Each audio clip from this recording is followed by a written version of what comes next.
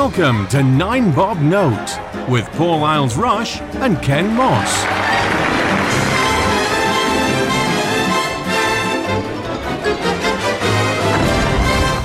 Hello and welcome to 9 Bob Note. I am Paul. And I'm Ken. Welcome back, Ken. Yes, I'm feeling tired and emotional after an overwrought few weeks. Yes, but now the autumn nights are drawing in and Christmas is fast approaching. Yay! Hey. And with that in mind, it's over to you for this week's subject. Well, it's a pre-festive special. Everyone's a little bit racist.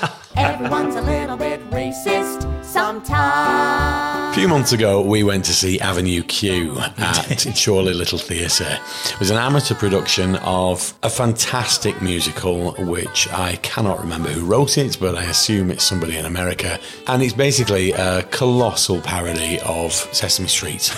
But it's not for kids. And it's filmed with songs. Basically, the whole play, or the whole musical, just examines the human condition through various scenarios. There's a character that is coming to terms with the fact that he is gay. He refuses to acknowledge it even to himself, even though everyone else is clearly aware of it. There's social housing problems. There's financial problems. But one of the songs in it is Everyone's a Little Bit Racist.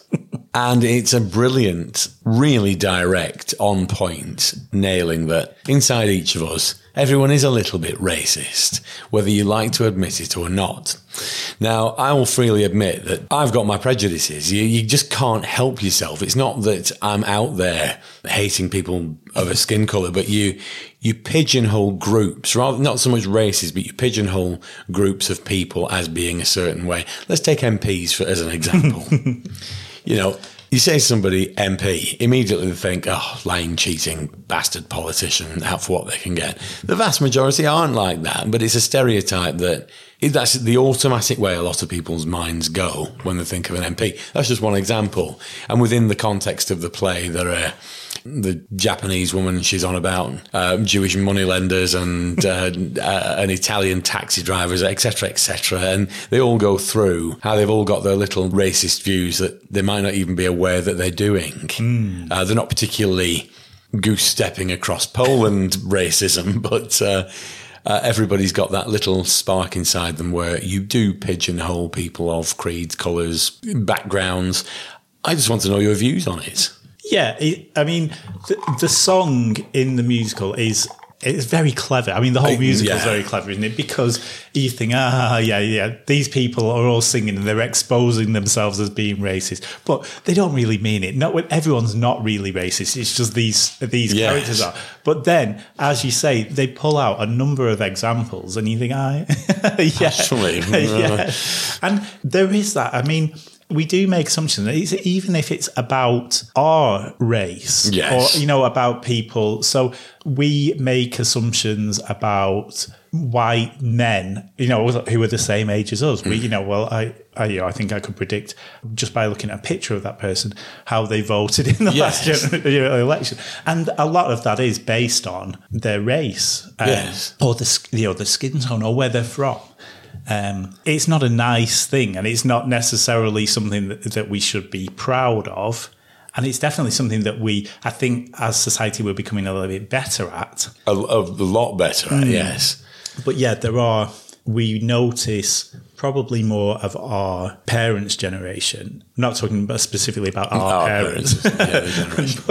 but if you're talking about somebody and you mention their name and they've got an Asian sounding surname, so with certain people, the eye roll, and it all comes from the biases that are based on people's experiences that have just been passed on, and our racist attitudes, our biases that we have. I completely lost the end of that sentence there. Well, they are a lot. The margins are a lot narrower now. I know people in their 80s. There's one in particular. It'll be 82, 83 now. Them bloody nignogs. They should get back to where they came from. They're a dying breed, people with that attitude.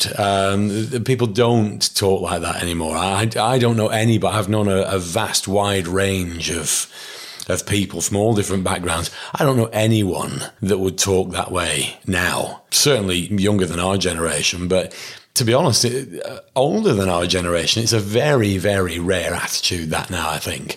Yes, yeah. And also, when you're thinking of, phrases like that, I mean, obviously, things like that would just not be acceptable for anyone to say. But this is something that we've spoken about quite a bit, is historical context. Yes. And there are words and stuff that were used back in the day that we wouldn't dream of using now to describe any number of people. But it is true.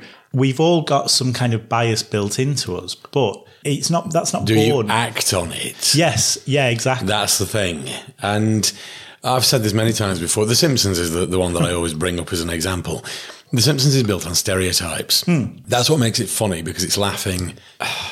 The gross caricatures. Yes. It's as far as you can get down that particular route, with people that are stereotypes coming out with things that those stereotypical people in the real world would never actually say. But there is a reason why stereotypes exist. It's because there has been a common behavioural trait. It's like the British abroad were, for a long time it was the British abroad were bowler hat wearing, moustaches and suits and with an umbrella furled under your arm.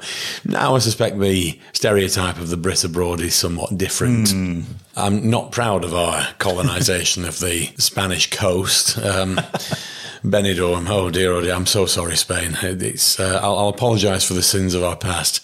But I can't remember where the end of that sentence was going. Bloody hell, what's going on tonight? It's good gin. But I know what you mean when you're talking about The Simpsons, and obviously, particularly in recent years, there's been The Simpsons content. You can't do that.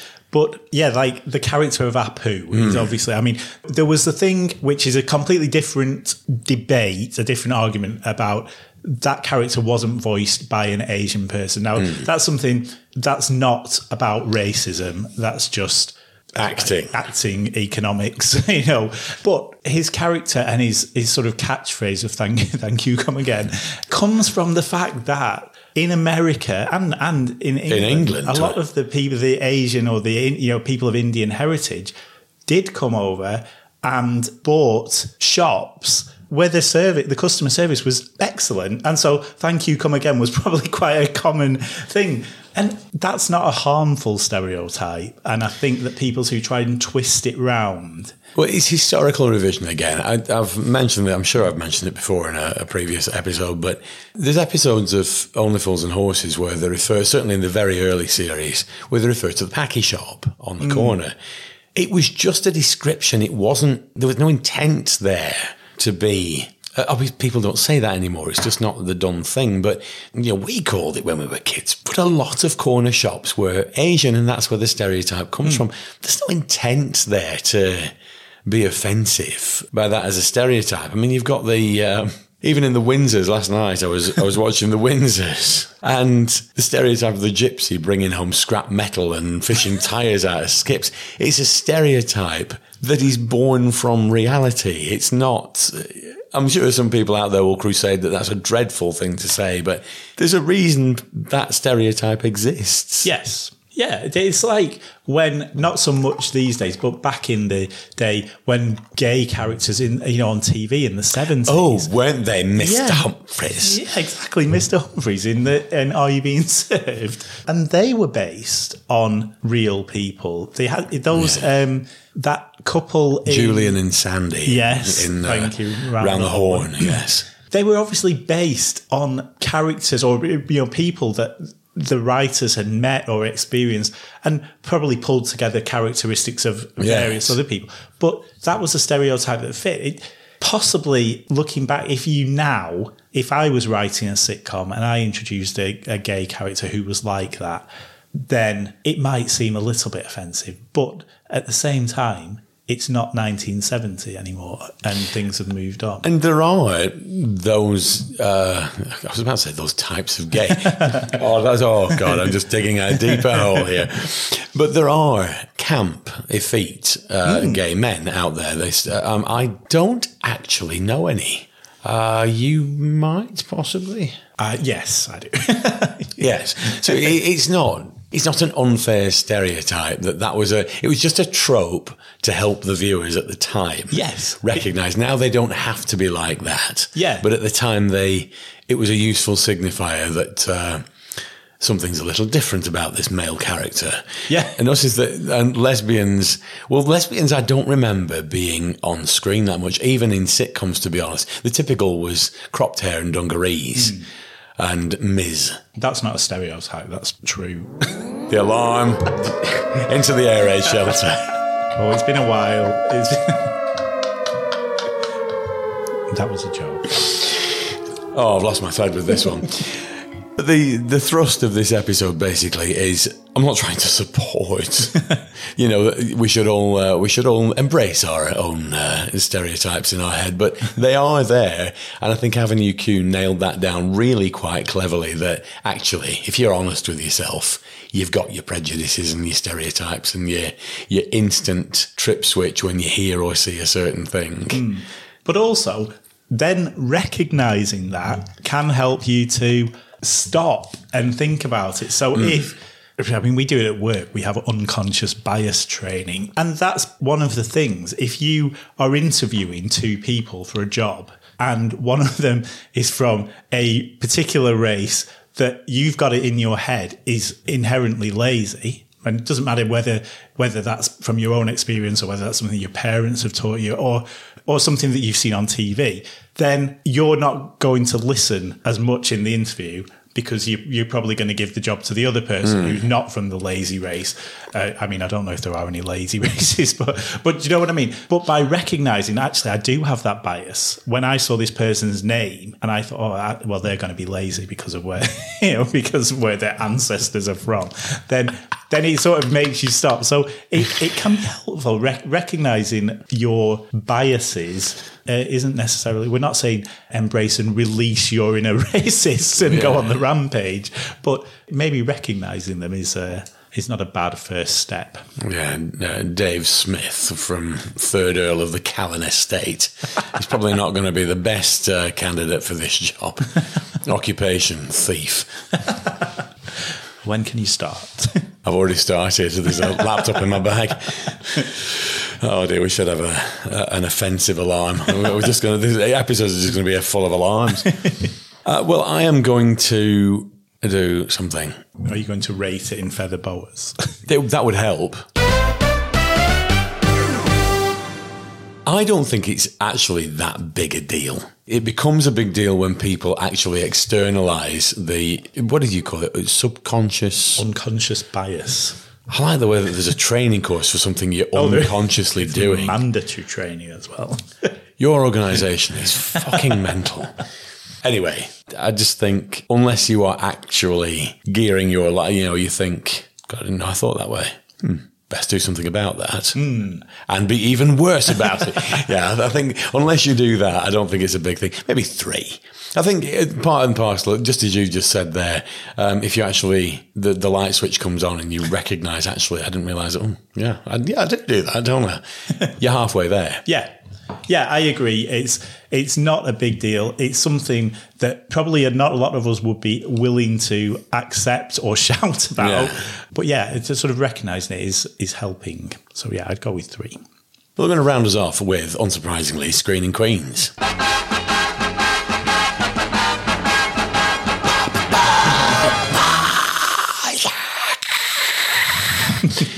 I'd suggest everybody goes out there and watches Avenue Q, either on stage, which was we absolutely adored it. It was a great performance. It was. But we talked about it on the night that I think it would make, and it could be done, a very good film. It have to be done Muppets-esque because all the actual performers of the puppets are clearly visible on stage, which sounds like it's terrible, but actually it works perfectly well. Yeah, it sort of adds an extra layer to the fun. But go out there and watch Avenue Q. It is there on the tube. And you'll get something from it because the story's brilliant. But no, if you can if you can find it live or a recording of it that you actually pay for and contribute to the artists, that would be better, boys and girls. But yeah, that's my recommendation because it was bloody brilliant. Absolutely. And if you do see it live anywhere, let us know because I'd be happy to go and see it again. Yeah, I must admit, so would I. That was great. Excellent. Right, well, we will sign off and call it a day. We've got some excellent episodes coming up over the next, whenever we get around to putting them out, including either a very late Christmas special or a very early 2024 Christmas special. Yes, Christmas is just over a year away, so we'll be recording that one soon. Excellent. We'll see you shortly now. Ta-ta. Bye. If we all could just admit that we are racist a little bit, and everyone stop being so PC, maybe we could live in harmony. Everyone's a little bit racist.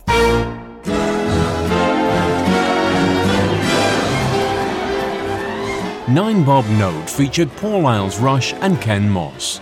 Title music was by Mark Shyman, and the programme was produced by Maverick Productions.